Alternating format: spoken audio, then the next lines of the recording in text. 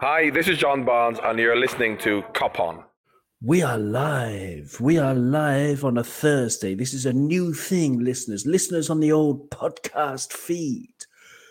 We love you all. We love you all. It's Cop On Live. We're going to come at you wherever you are, whoever you are, around the world on the YouTube channel. You have to look up Cop On Podcast YouTube channel on Google and you will find us. Please subscribe, please like it and all that stuff.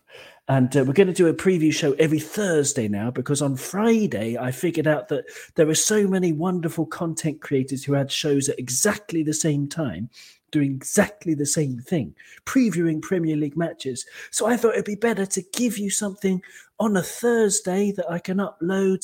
I'm not going to edit it, so all of our faults, all of our foibles, all of our mistakes and, the stutters when we get too nervous talking about Mo Salah or Sadio Mane, I'm just going to leave them all in there. But you're welcome. This is going out on YouTube. It's going out live, so people can, get into the chat. You can do some live things.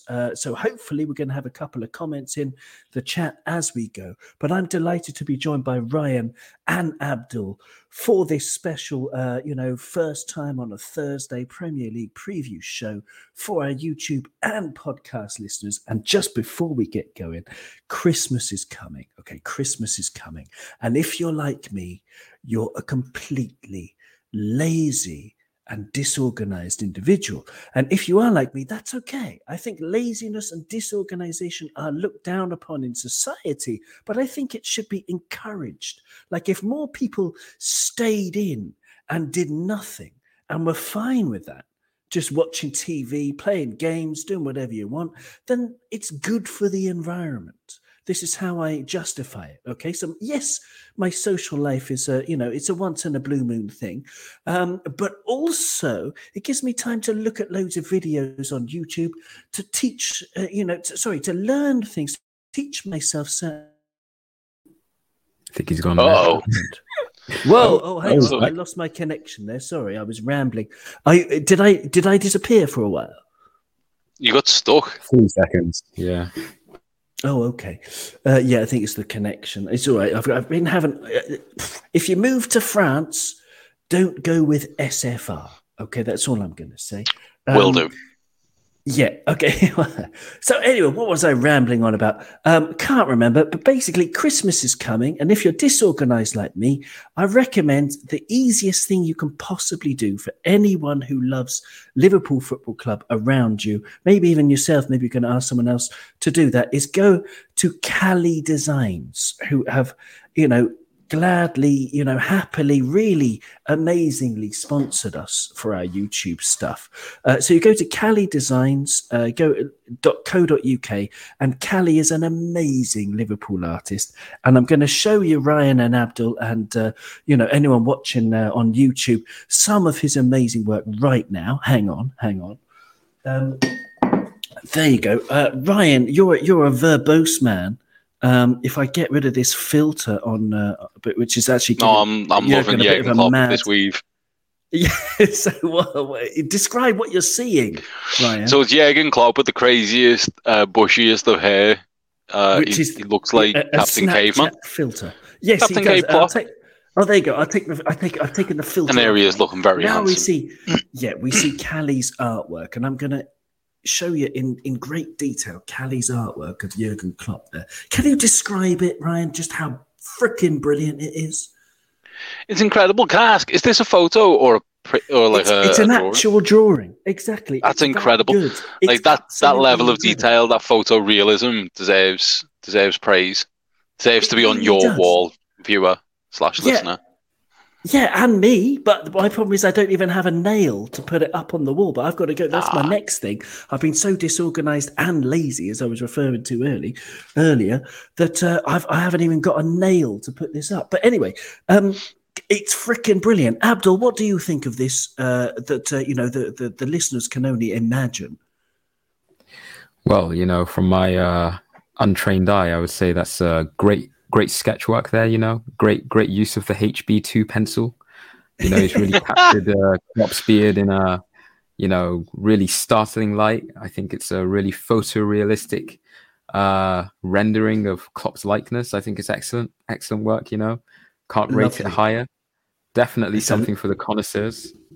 Absolutely. And you see, all you have to do for Christmas is you go to calidesigns.co.uk and you put in the code COPON10 and you can get this incredible artwork. Or, for example, I'll show you one more and then we'll actually get on with what we're going to do, and that's preview the Premier League matches for this weekend. But listeners, you can only imagine how good this is. But this is Thiago Alcantara in mid-jump, sort of jumping and controlling a ball. And honestly, it's 10 out of 10. You get the movement, you get the movement, you get the energy, you get the excitement. And in my opinion, you can understand just from looking at the art how much of a fan Cali is of the team, of the players. Thiago, he really captures his essence. And I've got to say, I'm not just saying it because he's a sponsor, because I don't allow being sponsored by anyone. I was just really happy to be sponsored by Cali because he's freaking brilliant. Anyway, let's go through. Let's start. The Premier League is here. It's back. And I just Googled before we started the longest geological period in history, and it was the Precambrian period. That's what it's known as. And it went from the formation of the Earth about 4.53 billion years ago and ended about 542 million years ago. So it lasted about 4 billion years. Ryan, did the last international break seem a bit longer than that to you? Because it did to me. I had short hair when it started. And for the listeners, it's now extremely long. Yes. Yes. It's like past my neck. It's great hair. It's great hair. So tell us, this weekend, okay, what started? The first game is Leicester versus Chelsea. Okay. A bit of intrigue. I don't know. What's the most intriguing thing that, jumps out at you from that fixture off the bat, off the cuff? So I think this is a real test of Chelsea's title credentials. Looking at opposition fixtures, and I tend not to do this that often, but when I look at the list of fixtures, it's this sort of game away at Leicester, higher end of mid-table / lower end of the top of the league. These are the games that you want your rivals to drop points in, or you hope that are most likely for your rivals to drop points in. And I think if Chelsea can get a win here, it kind of demoralises. I remember when we beat Leicester, I think it was either just before or just after we got back from the Club World Cup, the season we won the league. And I thought it was a massive result for us when we beat them. And I think if Chelsea can get a win away at the King Power, then it sadly is a big result for them. Yeah, it's a great answer. It would be a really big result, wouldn't it, Abdul? I mean, it's Jurgen Klopp. What am I talking about? Thomas Tuchel. Get my German managers mixed up. Tommy Tuchel, Tommy Ball against Brendan Rodgers, and I don't know. Leicester are unbeaten in their last 3 home matches against Chelsea. They've won 1, they've drawn 2. Is it time for a Chelsea win? Or has Brendan just got the better of Chelsea in general? Good question. Yeah, like Ryan says, it definitely is a big test of Chelsea's title credentials. I think everybody agrees that I think unless you're a City fan and even non-City fans, I would say that, it's between Chelsea and City right now as the 2 favourites, and Chelsea out ahead. They're pretty good form. But this is where the season actually starts, isn't it? Like all of those 11 games before this point, it's just kind of like, getting to grips with it. But I think Liverpool are on like every 3 days for the next 6 weeks now, aren't we? It's beautiful. Literally. So I can imagine Chelsea are going to be on a similar kind of run. So yeah, this is it where they have to really prove where Tommy Tuchel proves his credentials, like what he was brought in for. I don't know if he's going to win. I think, are they away from home? Yeah, is that Leicester? It's going to be at the order it appears on the screen. So Leicester are at home for this one. So I reckon Rodgers will want a result as well. So I mean, obviously, he'll want a result, but I think it might be a tight one. But I don't know. I really don't know. I'm really excited. But just a quick side thing. Just as we started, actually, there's a big announcement. Premier League's just announced a new 6-year deal with NBC worth more than $2 billion. So, wow. Yeah, a lot more money, hopefully pouring into our pockets. Well, I mean, it'd be nice if it was our pockets, but yes, I think I know what you mean. Like in terms of the club, yeah, absolutely, yeah, totally. Well, that is big news. That is big news, and yeah, fantastic. Okay, great for the clubs, great for the league, marvelous stuff. That's good to know. With Leicester and Chelsea, I'm going to stay with you, Abdul. I'm going to ask you both the same question. Abdul, do you think Chelsea, because Chelsea, if you look at the XG table, they are +7 for goals, expected goals. So they've scored 7 more than expected, and they're actually -7 for goals conceded. So they should have conceded 7 more goals. They're being very clinical. They've been very clinical. And of course, Mendy, especially Mendy in goal. Edouard Mendy has been absolutely fabulous for them at the back. But I mean, is that going to revert to the norm? Have they been a bit lucky, or have they just got brilliant players? So it's normal that the XG model, you can chuck it out the window. What do you think, Abdul? Yeah, I could go on about this for ages. I've got theories about the whole, statistical revolution of football and blah, blah, blah. Overall, I am a supporter of XG and XA and all of it, and I think it is a good step forward. I do feel, however, it doesn't tell the full picture. But yeah, in terms of Chelsea, I think, over time it will probably revert to the 0 point. But I think what Chelsea have done really well since Thomas Tuchel came in is first things first, he set up a very clear system and a structure. He galvanized the players, got them motivated, got them back behind him, changed the energy around the squad, because obviously they're a bit downhearted after, what was happening with Frank. But then individually, the quality is there that they can create luck. And I know Klopp says it a lot, but you have to create luck by fighting for the smallest margins, and then you'll get that little lucky break. And I think Chelsea are doing that really well at the moment. And I think Thomas Tuchel is using his squad very, very well as well.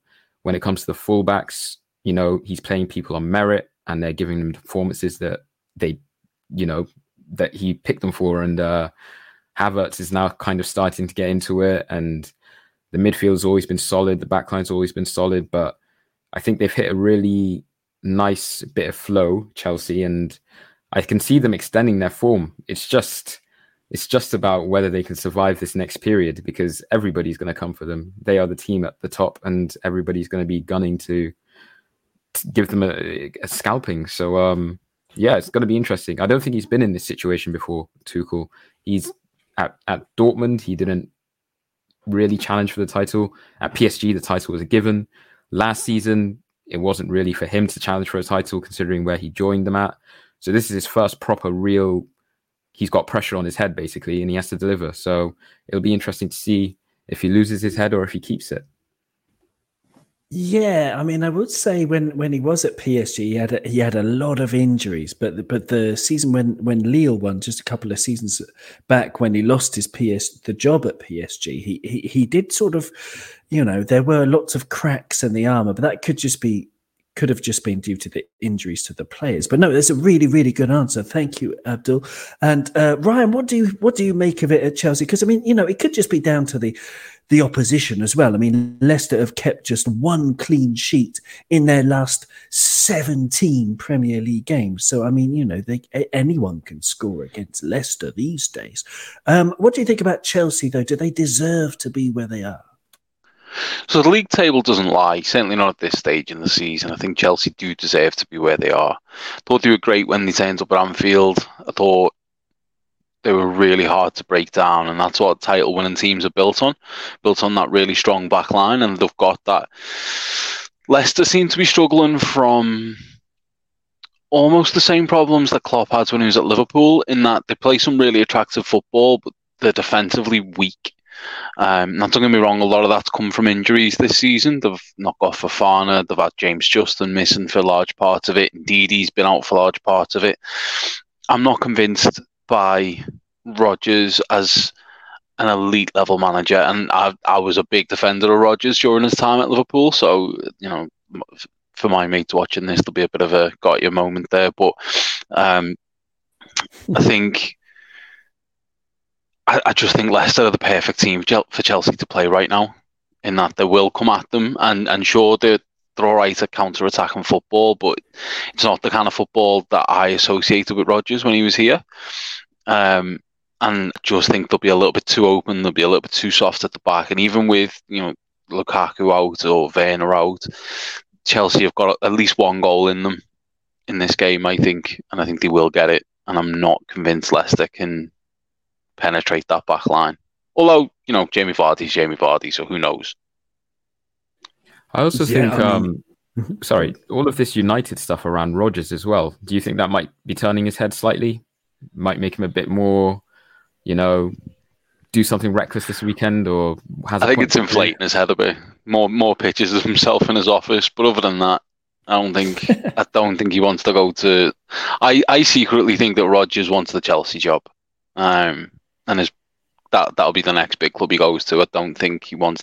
I think he knows Rodgers isn't stupid, if a little bit egomaniacal. I think he knows how much of a mess United are in fundamentally, and there's a much better setup there at Chelsea for him if he just waits it out. And eventually he'll get that job. But not if he gets the United job.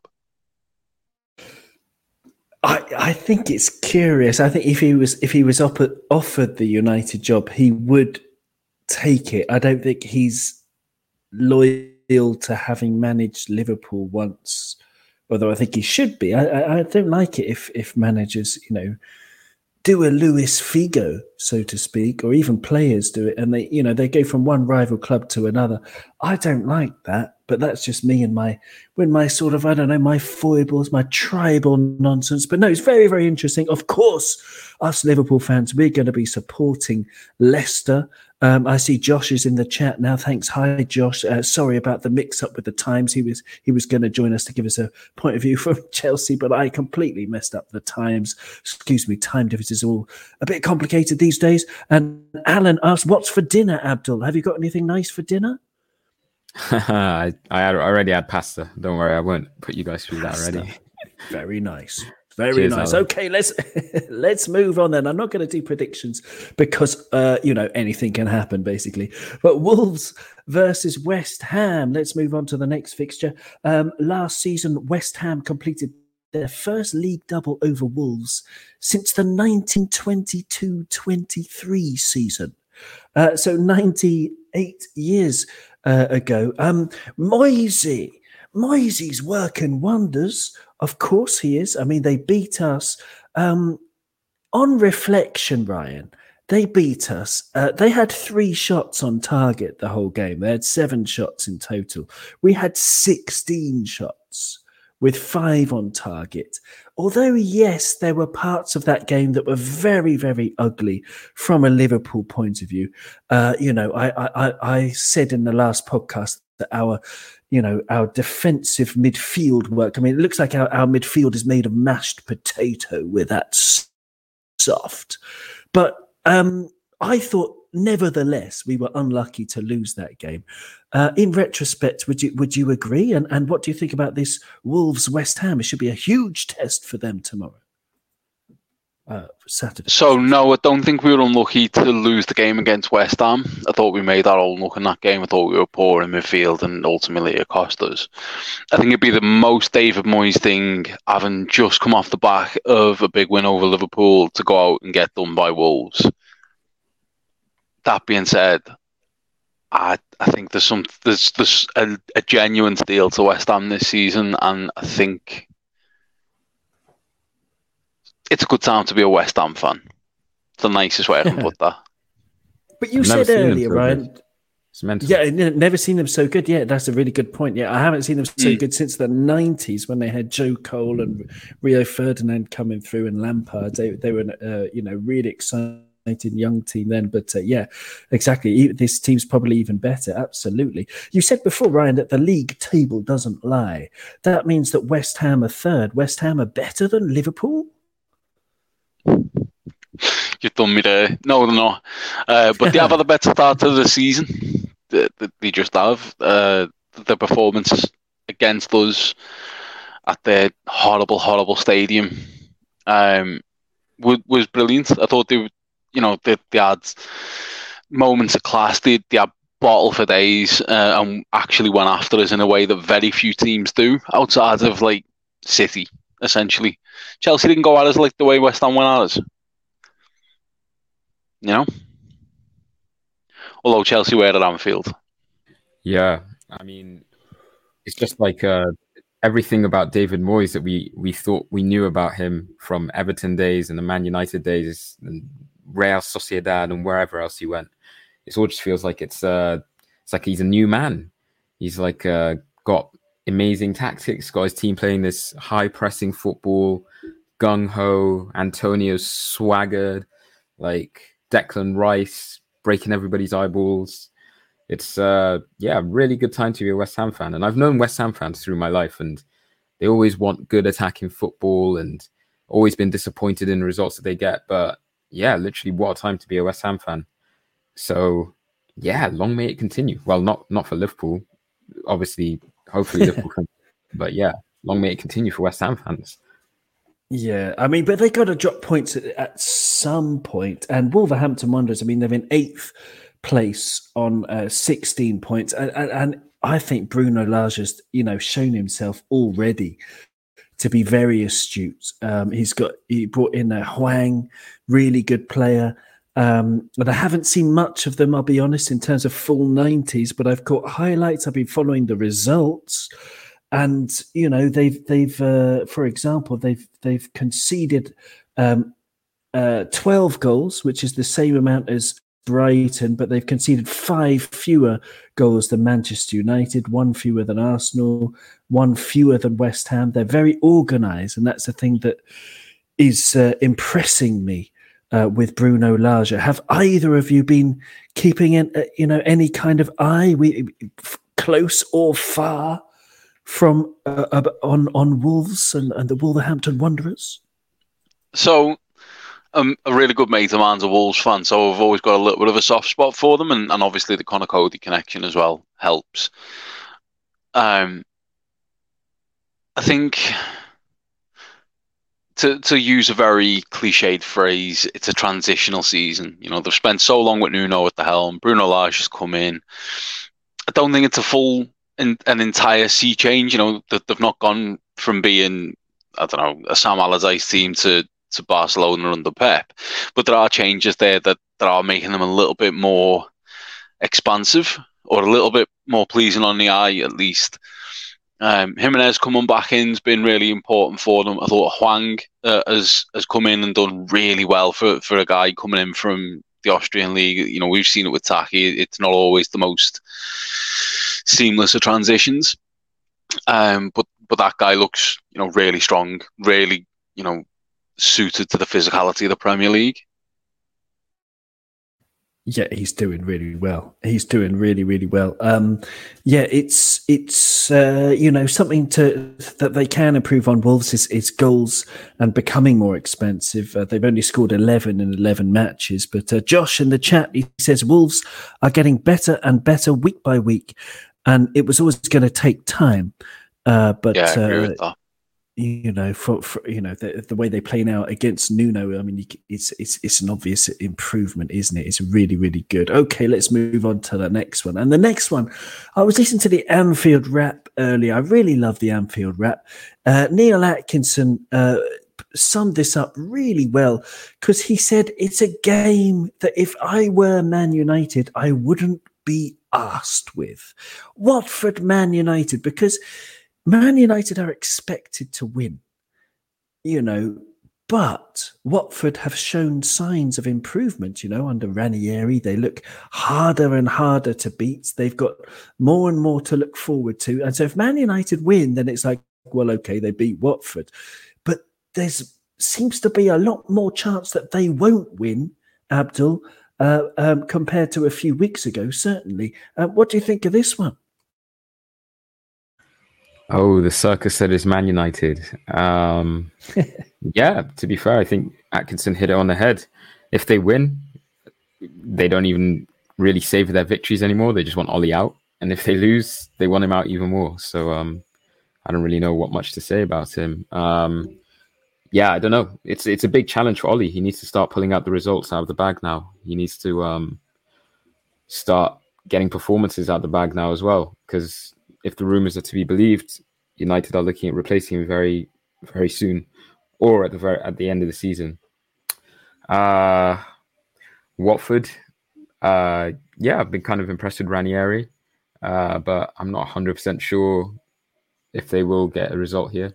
But they are at home. I think Ranieri's put in 2 weeks of work, so yeah, there might be a surprise result there. It'd be great to see.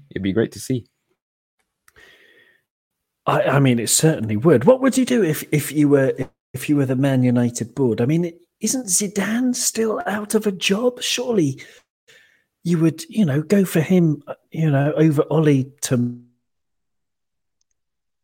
Yeah. So I was listening to Julien Laurent talking about this, and he was saying that Zidane's waiting for the France job after the World Cup. So if I was Zidane, I wouldn't go near United. There's nothing there for him. I think they got potential though. Sorry for losing the connection again. That will happen once in a while as the satellite that they've lost goes around the earth and comes back. But I think they've got a lot of potential, and all you need is something that they've needed for a couple of years is to bin Harry Maguire, but don't just keep him because he's expensive, well, maybe not bin him, but add to your defense and defensive midfield, and so that to stop being so soft. I think there's a lot of potential going forward though, Abdul. I don't know. What would you do if you were in charge of United?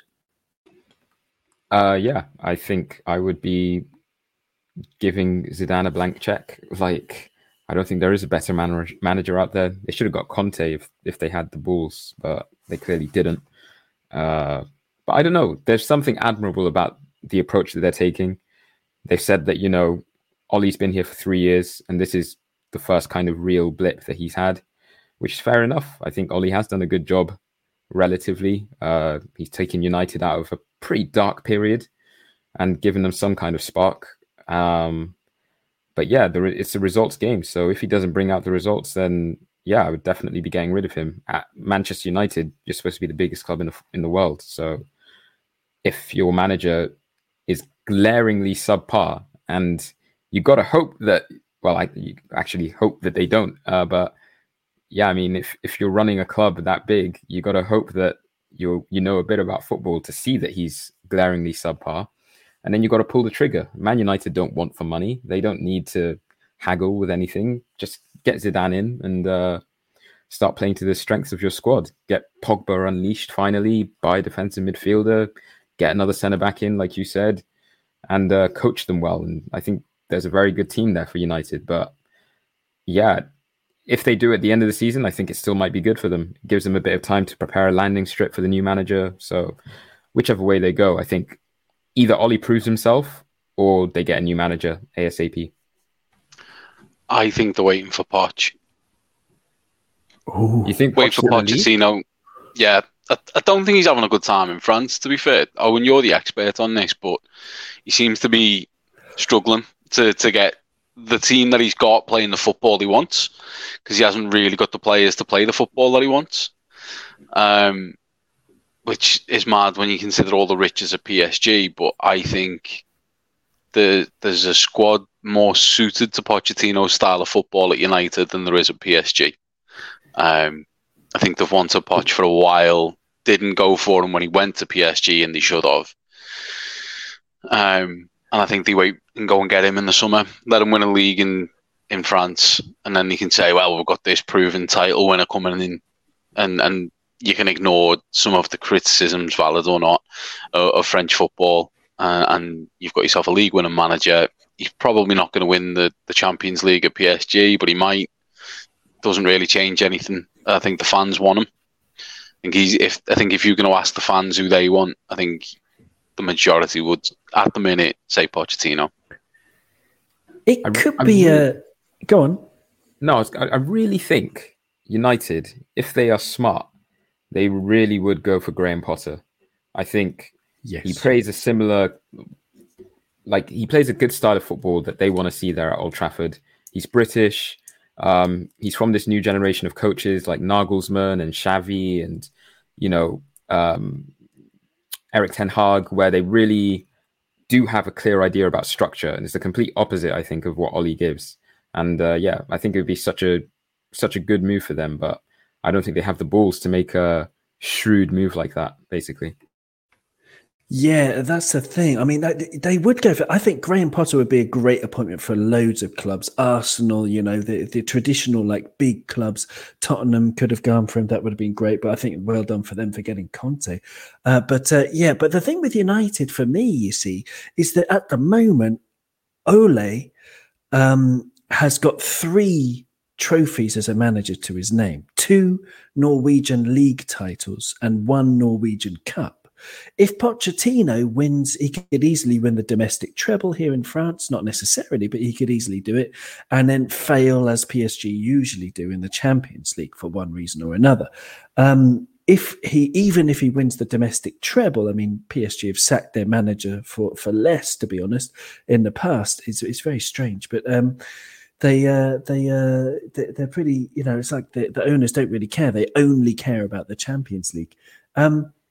But yeah, even if Poch comes to England after that, I think United should go for someone, with the profile of Zidane, who's already won the Champions League, who's already, really got a long CV of success. Of course, they tried that with Mourinho, but that was the wrong fit because he's like a defensive-minded spendaholic who likes to exhaust his players, and people are quite tired of listening to the guy, I think. But so, go on. I was just going to say the other problem with Zidane. Now, obviously, I don't know the guy, but reputationally, he's viewed as very much a man manager. Capable of getting the best out of really big players. The problem that you'd have with Zidane going to United is that he doesn't speak English. Yeah, but I think that's something that some people say is a factor, and it can be. I mean, it depends, I don't know how good Unai Emery's translator was at Arsenal, but I think it depends on the translator. Bielsa, for example, still, doesn't speak English in public, but I'm sure he's a lot better now. But, he's had a translator for ages. Pochettino, when he came, was it at Southampton when he had a translator for a long time? He still managed to get his ideas across. And I think Zidane could anyway, but I want to think about that because I want to think about Liverpool. I want to move on. I want to think about the, manager success, because the next game that we're going to talk about is Villa versus Brighton. Okay. And there are lots of Liverpool fans who seem to think it's inevitable that Steven Gerrard is just on this path back to L4. And it's a matter of time before he becomes the Liverpool manager. I don't want to see it for years. But they asked him, those journalists, what do you call them? Sort of, I want to say soul sucking. It might be a bit harsh, but they asked him, is it not a bit, what do you think about, Aston Villa being a stepping stone in your career? And Steven Gerrard said, okay, and I quote, "I'm all in and I will give this job everything that it needs for it to be a success. I'll be 100% committed and so will my staff. It's very unfair to ask me that. And you'll never hear me saying that it's a stepping stone. For me, I'm really honoured and proud to be in this position. That's what he said. That's the start of what he said. So he said it's very unfair, and you'll never hear me saying it's a stepping stone. But then the very next thing he said was, there is nothing wrong in football with having dreams and aspirations, but Liverpool have already got a world-class coach in Jurgen Klopp, and that they are happy with. So obviously he's saying, I'm never going to say it's a stepping stone, but I definitely want the Liverpool job. I don't know, Abdul. I think he's miles away from Liverpool in my estimation. What do you think about Gerrard going to Villa and then this being his first game, Villa versus Brighton, and also the last game of the season is Villa versus Manchester City as well. So there you go, the whole Steven Gerrard thing, Villa, Brighton, go wherever you want, Abdul. Yeah, I think everybody's been waiting for this ever since he got, into under 19 coaching. We were like, he needs to do a proper first team job before we can trust him with the Liverpool throne. And I think that's been the majority opinion from the entire fan base. Obviously, you've got a few crazy people who think, give him the job. He's Steven Gerrard. He'll do a great job. But I think everybody does feel like he needs to prove himself. So I think we're all glad that he's at a Premier League club now. And we can see what he's really made of. I think Villa have got a cracking starting 11, to be fair. And yeah, they need an energy change. And I think the Gerrard appointment for them is actually quite a good one because he's definitely a guy full of energy. How are you an Aston Villa player right now and you're not buzzing to go into training tomorrow morning because you know that Steven Gerrard is going to be there taking you out for a few drills, taking you out for a shooting practice. You're going to be screaming for Gerrard or you take a shot yourself, So I think it's definitely what Villa needed. We'll have to see how the results go, but it can't get any worse. I mean, they've lost their last 5 games in a row. I think I got into a really big, a really long Twitter debate yesterday. If anybody remembers the Twitter user Copology, I think he's still about. He's a different name now, but very, very, very ego-driven guy. But we basically got into it because somebody was saying that Pep Lijnders deserves to be considered for the Liverpool job when and if Klopp eventually says that he wants to go. And everybody was like, oh, that's ridiculous. Why would you ever say that? When the time comes, we need to have somebody who's completely proven at the top level. There will definitely be a better candidate than Pep Lijnders at that point. And it's like, yeah, maybe there will be. Maybe there will be. But I think Pep Lijnders does deserve to have his credentials viewed, at least by Michael Gordon and Julian Ward when they're making the decision. I think, we have a history at this club, the boot room, the way that Paisley followed Shankly. We have something really good for us here set up. We have a very clear philosophy, structure. From the top to the bottom, the club works very well. So when it does come to time for Klopp to step away, I don't necessarily want to hire somebody who's going to come in with like brand new ideas. Like, yeah, brand new ideas, cool. Work on the details, but we're not going to rip up the game plan, and Pep Lijnders might be the right person for that. And maybe Steven Gerrard will be as well. But if he doesn't do so well at Villa, then I wouldn't put him as high up my list as Pep Lijnders. But yeah, I'll throw that one out to you guys. Yeah, no, it's really, really interesting. Ryan, I'm going to go to you about it because I would say that Pep Lijnders, no matter what happens between here and 2024, no matter what happens, unless Steven Gerrard somehow manages to win the Premier League, I would say that Pep Lijnders is more qualified or will be more qualified than Steven Gerrard because he's been an assistant. He's been in the camp that has won the Premier League, that has won the Champions League, that has gone on record-breaking runs in terms of unbeaten runs at home and tons of records that Liverpool have broken in the past 3 or 4 years. I think Pep Lijnders is much more qualified. What do you think? I don't think Pep is. I'll be honest, I don't want Klopp to ever leave. And I think that's my position on this. But when he does, I don't necessarily want either Lijnders or Gerrard to take over. I think, if Klopp walked out the door now, I'd be like Erik ten Hag. would be my pick. Now, can I see Linders or Gerrard being given the job? Yes, of course can. I think this is a bad decision from Gerrard. I don't get why he's gone to Villa. I don't see what... Like, I can't see him winning a cup. I can't see him winning the league. I can see him maybe getting into the Europa League and having a decent cup run, but I can't really see... Like, if Leicester aren't winning the Europa League, then I can't see Villa winning the Europa League.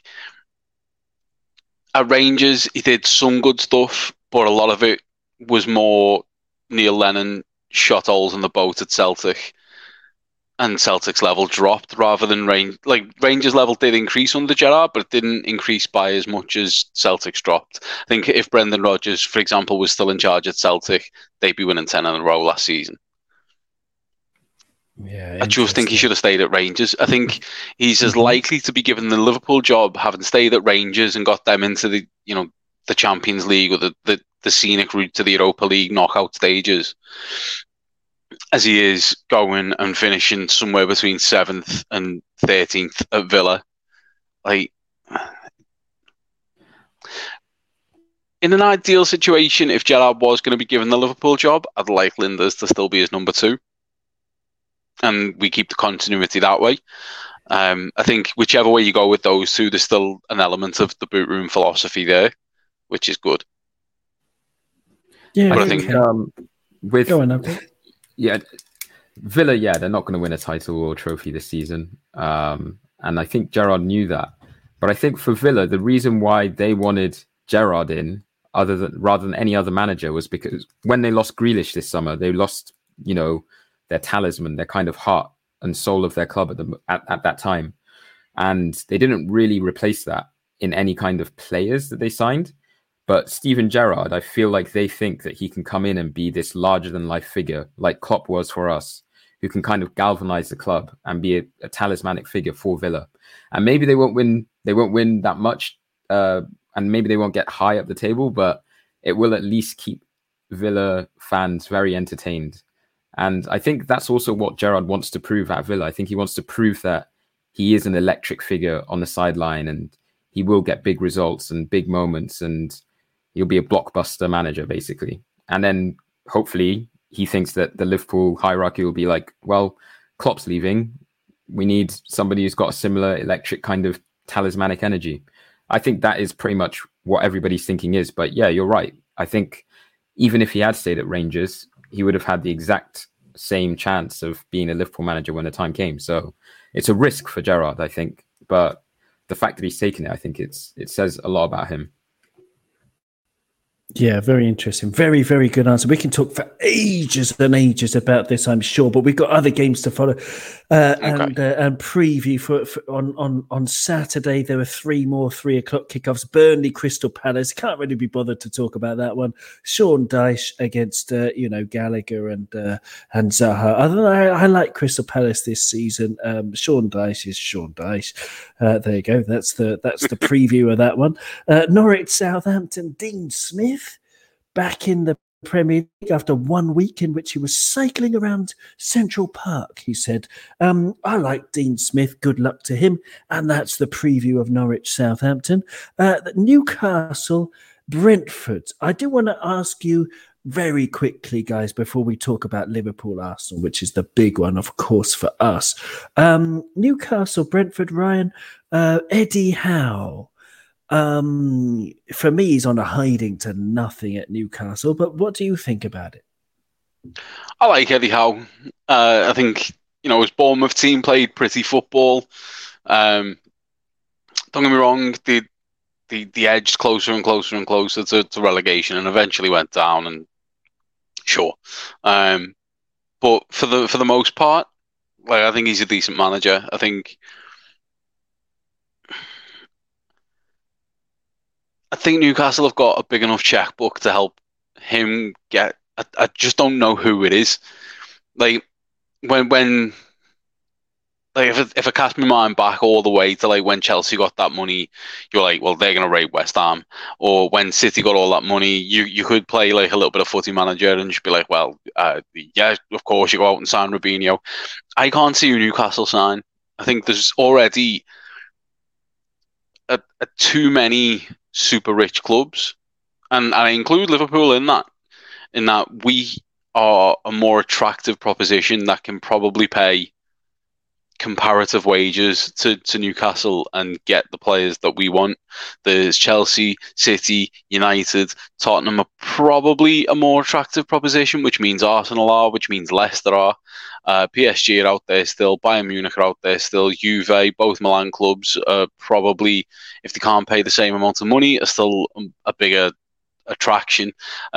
Even Barca, as cash-strapped as they are, and I love the Dani Alves move, are still a more attractive proposition than Newcastle. I don't get why people would go there. The money is great and everything, but you can get great money other places, and I don't see the tidal wave of world-class talent. I don't see a Juan Varane rocking up at St. James's Park or the modern equivalent to that. You're right, he is on a hiding to nothing. Yeah, but I think he is. But I think if money talks, and there are so many really interesting players, really really good players who are up for who are out of contract, and that's happening more and more in football, where players are letting their contracts run down so that they can get great signing on bonuses, and they can get super high wages. And as long as there is no wage cap in the Premier League, then they can go to town if Eddie Howe keeps them up.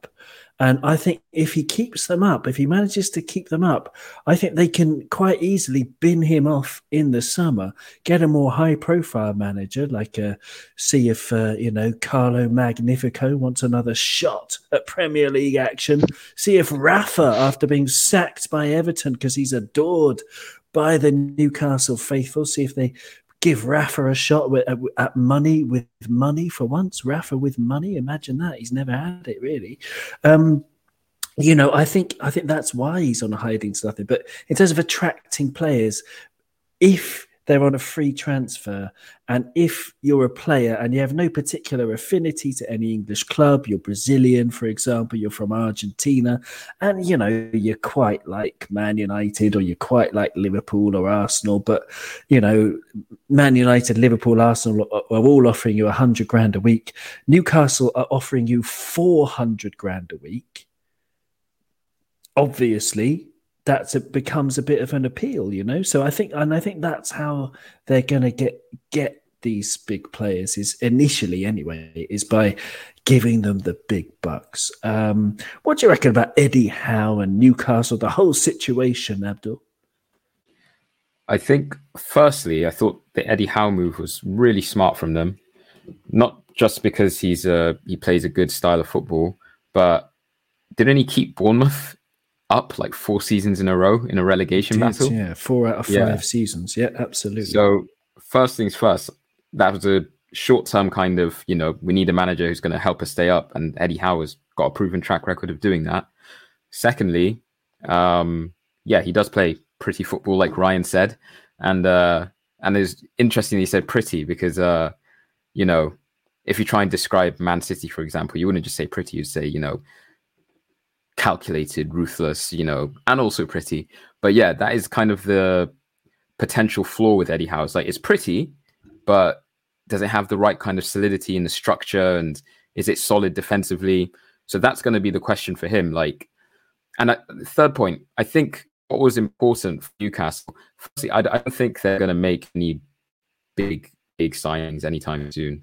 I don't even think in the summer window that's coming next season, I don't think they're going to make £150,000 a week players. I don't even think that. I think their transfer strategy, and it's unfortunate for them because they just got into it a bit too late, these new owners, but I think the Premier League have wisened up. I don't think the Premier League are going to allow Newcastle to just come in and just pay people dumb money. I think they're going to somehow try and restrain them. And I think as a result, the Newcastle owners realize this, and I think they're going to go for a more longer term, slower approach. But the most important thing for them is that they get in a manager who gets a kind of football philosophy down at the very foundational level, because they can put up with Eddie Howe for 2 or 3 seasons and let him train up a quality young group of players with some kind of principle, just like Liverpool did when we hired Brendan Rodgers, right?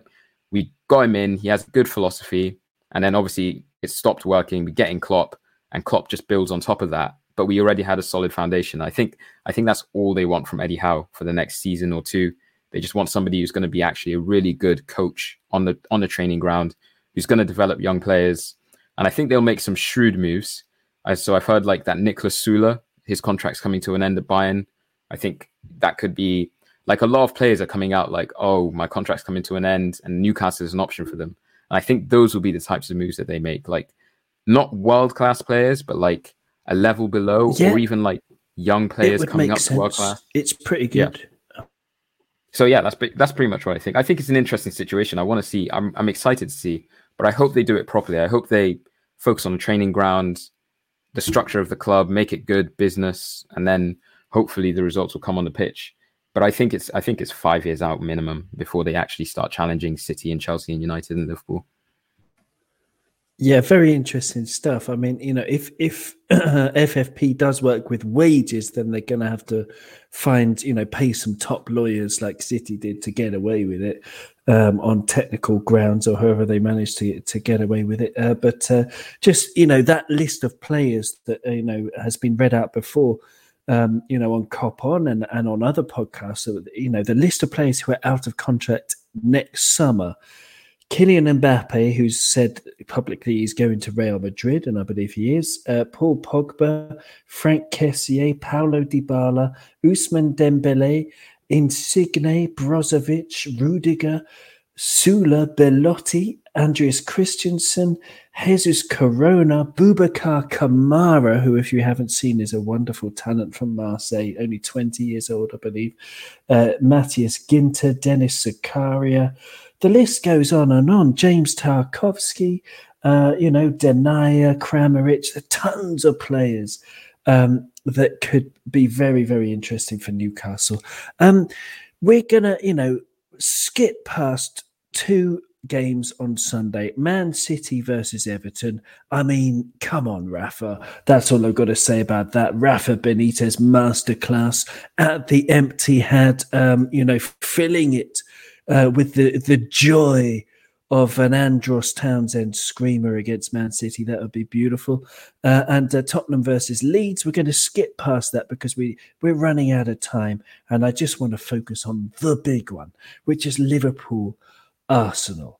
Now, Arsenal in the last 6 matches, they've won the last 4 in the Premier League, and they drew the 2 before that, and that's as far as back as I've checked. I've only looked at the last 6 games, so they've drawn 2. They've won the last 4. They're ahead of us on the form table. They're in 5th position.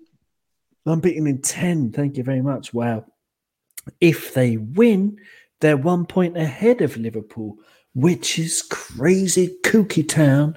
I'm nervous about this one because I think, our soft underbelly, we're, made of noodles, made of glass noodles, and, overcooked glass noodles at that in midfield. But then on the other hand, Ryan, it's Arsenal. It's at Anfield.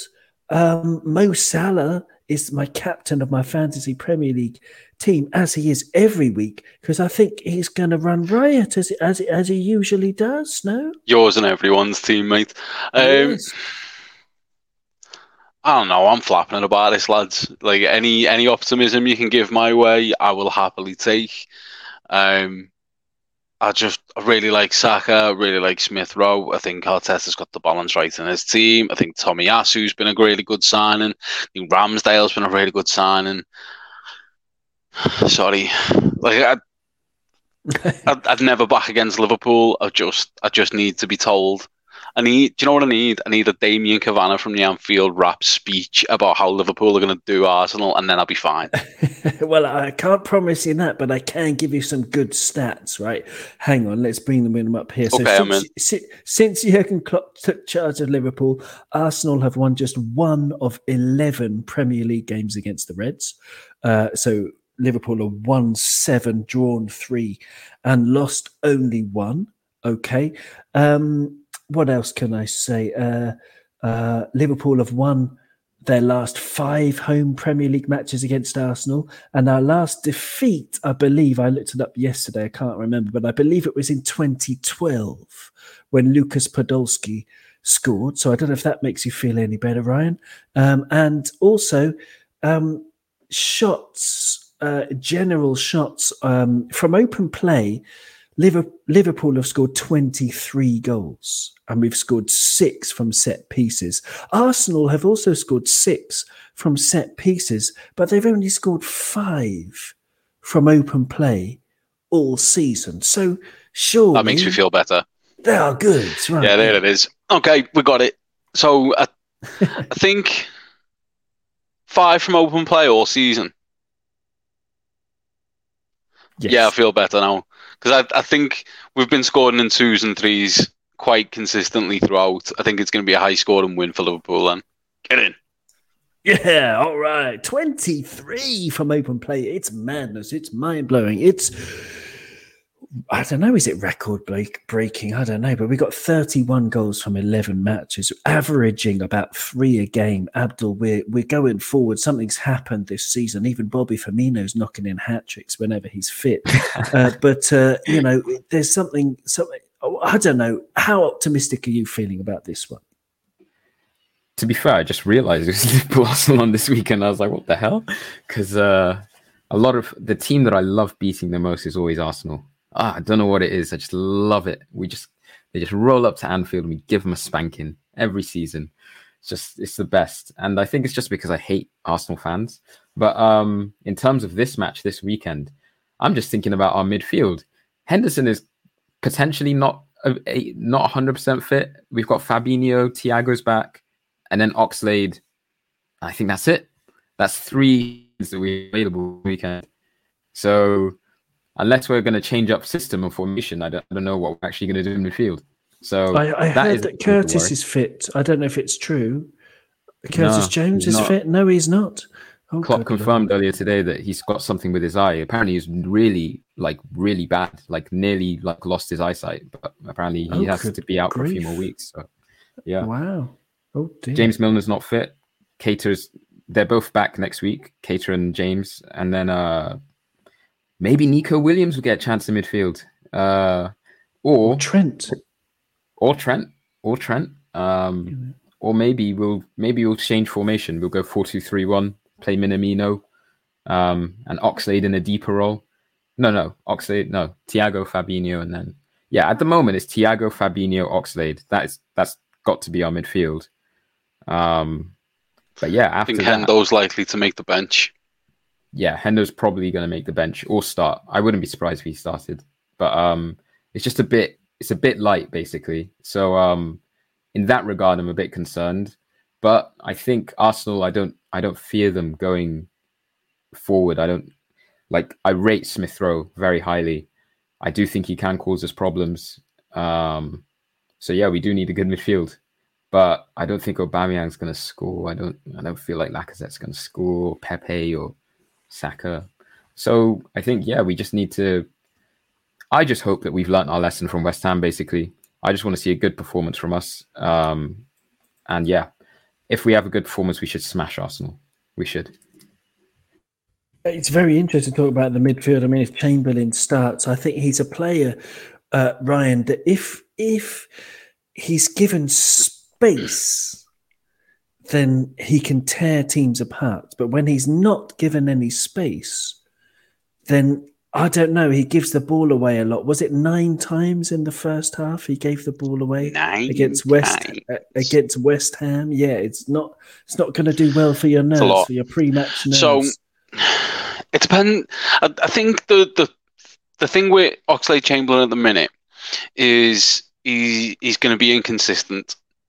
So if we get the Oxlade-Chamberlain that was given the freedom of Anfield to do whatever he wanted, like we saw against Atletico Madrid, then great. And there's a very real possibility that could happen.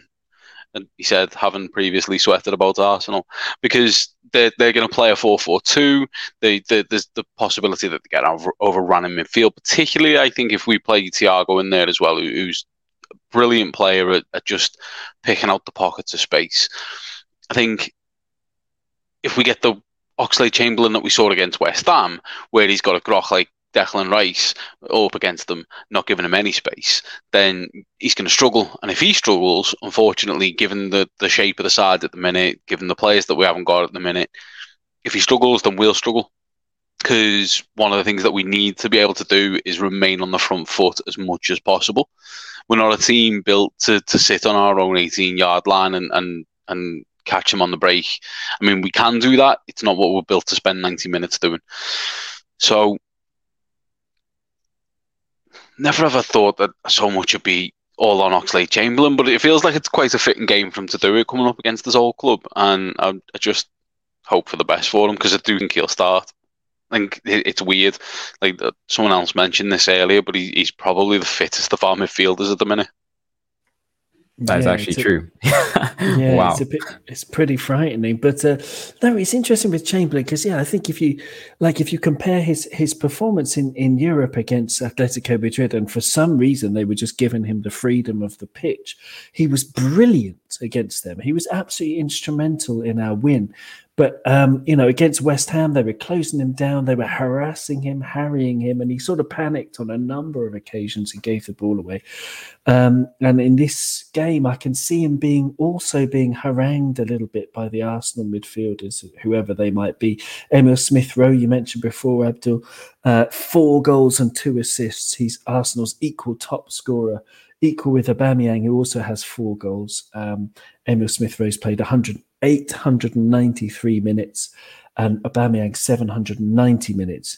Compare that to Naby Keita, for example, who's played 383 minutes, and James Milner, who's played about the same amount. So we need some midfielders. We do. But, going back to the top of the show when Ryan was saying the league table doesn't lie, what do you think about the league table, Abdul? Are Liverpool really the 4th best team in the country, and if we lose this, the 5th best team in the country? Or is it just that we're gonna, we're gonna kick on at some point? We're gonna put a run together and show that we're much better than that. Yeah, I mean, I said after the West Ham loss, I literally only posted 2 tweets that entire day about the football match. But it's like, if we're gonna get any losses or draws or bad football or bad performances, it was good that we got them out in the first 11 games. Because we really need to crush this next period. We need to crush going into Christmas. We need to crush coming out of Christmas. Then we need to crush the post-Christmas period in like January, February, March. So, yeah, I don't think we are the 4th best team in the country. I think we are the best team in the country, to be honest. I think we're playing under our level. But yeah, it's crazy how much we're scoring this season compared to like last season. Because it still feels like we're missing a lot of shots as well and a lot of chances. So we can still get better going forward, which is mental to say. We can get better at the back. Obviously, Virgil isn't up to full scratch yet. And then in midfield, we still have to nail our main midfield. So we have a lot of improvement to go. But I still think we're comfortably the 2nd best team in the country. I think City the best team in the country. I think Liverpool the 2nd best, and then Chelsea the 3rd best. I mean, on our day, I would agree with you. I'm just going to share my screen, which obviously the listeners won't have a clue what's on it. There aren't too many, naked people or animals or anything like that on my screen. It's actually a list of Liverpool results. And the Liverpool results, they go back to, maybe it's a bit small on your screens. I'm going to zoom in.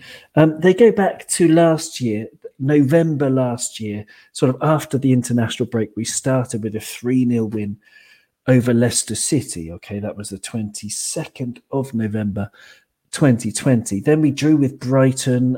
We beat Wolverhampton 4-0. Then we drew with Fulham. We beat Tottenham 2-1. We beat Crystal Palace 7-0. And then we got into the Christmas period where on the 27th of December, we drew with West Brom and then we drew with Newcastle. So until the end of December, before we get into that awful January when things went absolutely awful, after the international break, we played 8 games. We won 4 of them and we drew 4 of them. And already, Ryan, the draws are killing me. They're waking me up at 5 a.m. and I'm having nightmares about it. What did I dreamt that Thiago Silva. I dreamt we were losing a match 1-0 at half time, and Thiago Silva played for Liverpool. And I was trying to tell Thiago Silva that we can come back and win because we're Liverpool. And he said, no, we can't because we're too disorganized. Can you analyze that dream? And are the draws killing you? We need to do better than last year. So I don't know. The first thing to say on that is that we already are doing better than last year. Point for point, we are ahead of. I think it's game for game actually. The games that we dropped points in last season, we've picked up points in this season.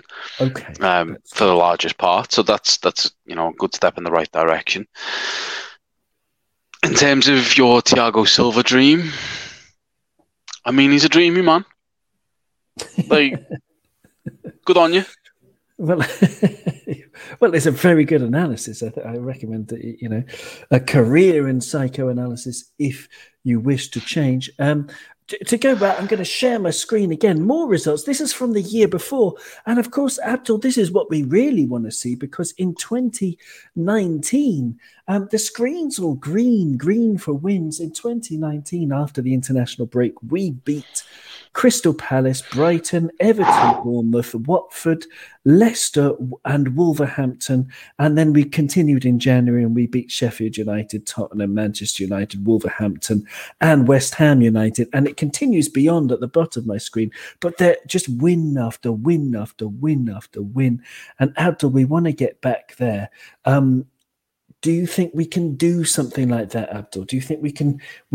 I think we need to at this stage. We've dropped so many points from winning positions. We've drawn already 4 out of 11 matches. It's far too many. Can you see that coming when we could put on like 8 wins in a row, for example, Abdul? Really? Well, the word that you use there is the key, right? Need. We need that to happen. It's not even a question this season. If we want to win the league, we need that to happen. And luckily, over the last 4 or 5 years being a Liverpool fan, when we need to do something, our boys always step up. And I love just the organic development of this team. It never, even after we did that amazing year when we won like everything, obviously between 2 different seasons, but when we like won everything over that 18-month period, it was like we were at the top of the world, and all those wins, it felt like we could never lose.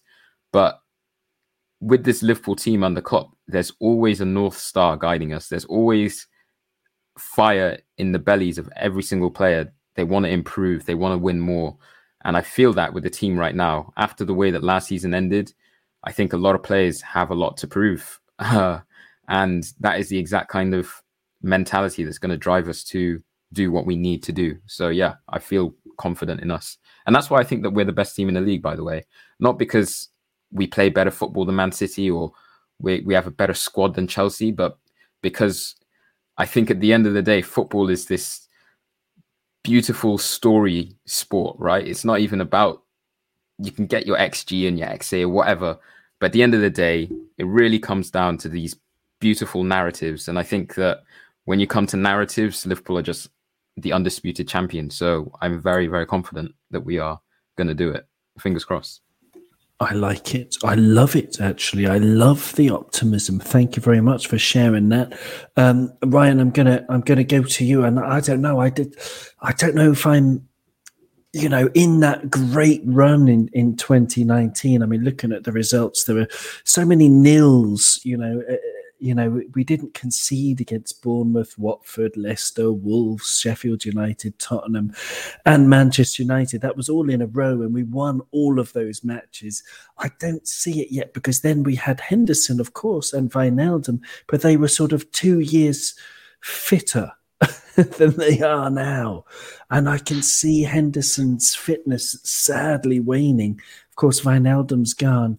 And I just think we just lack the dynamism. Am I just being a pessimistic old fart? What do you think? 2 things. Firstly, this opinion is brought to you by CaliDesigns.co.uk. And secondly, good choice. I'll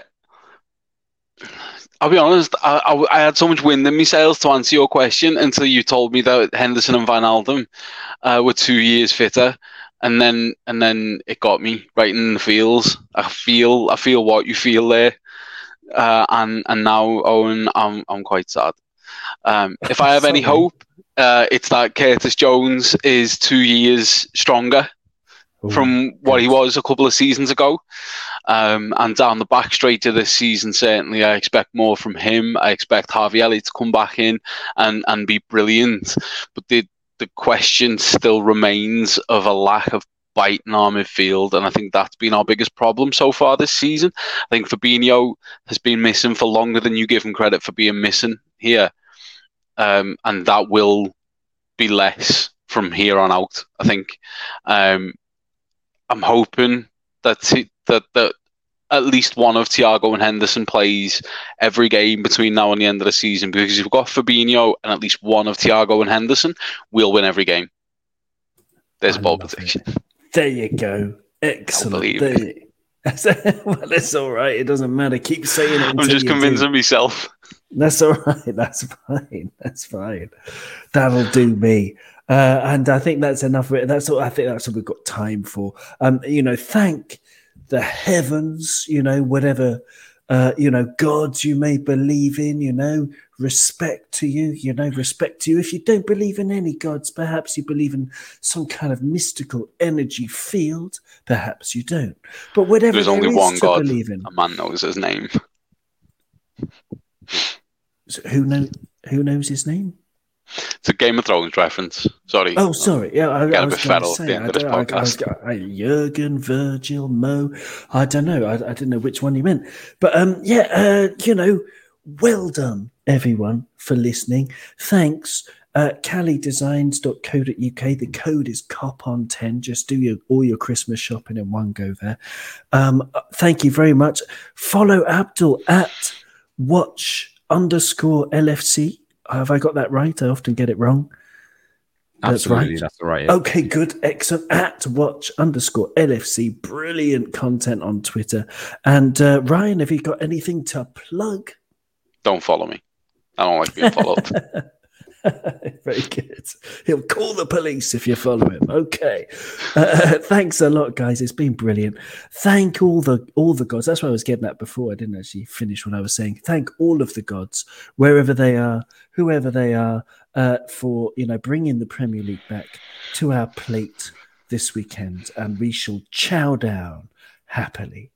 Thank you very much, and speak to you soon. Adios, lads.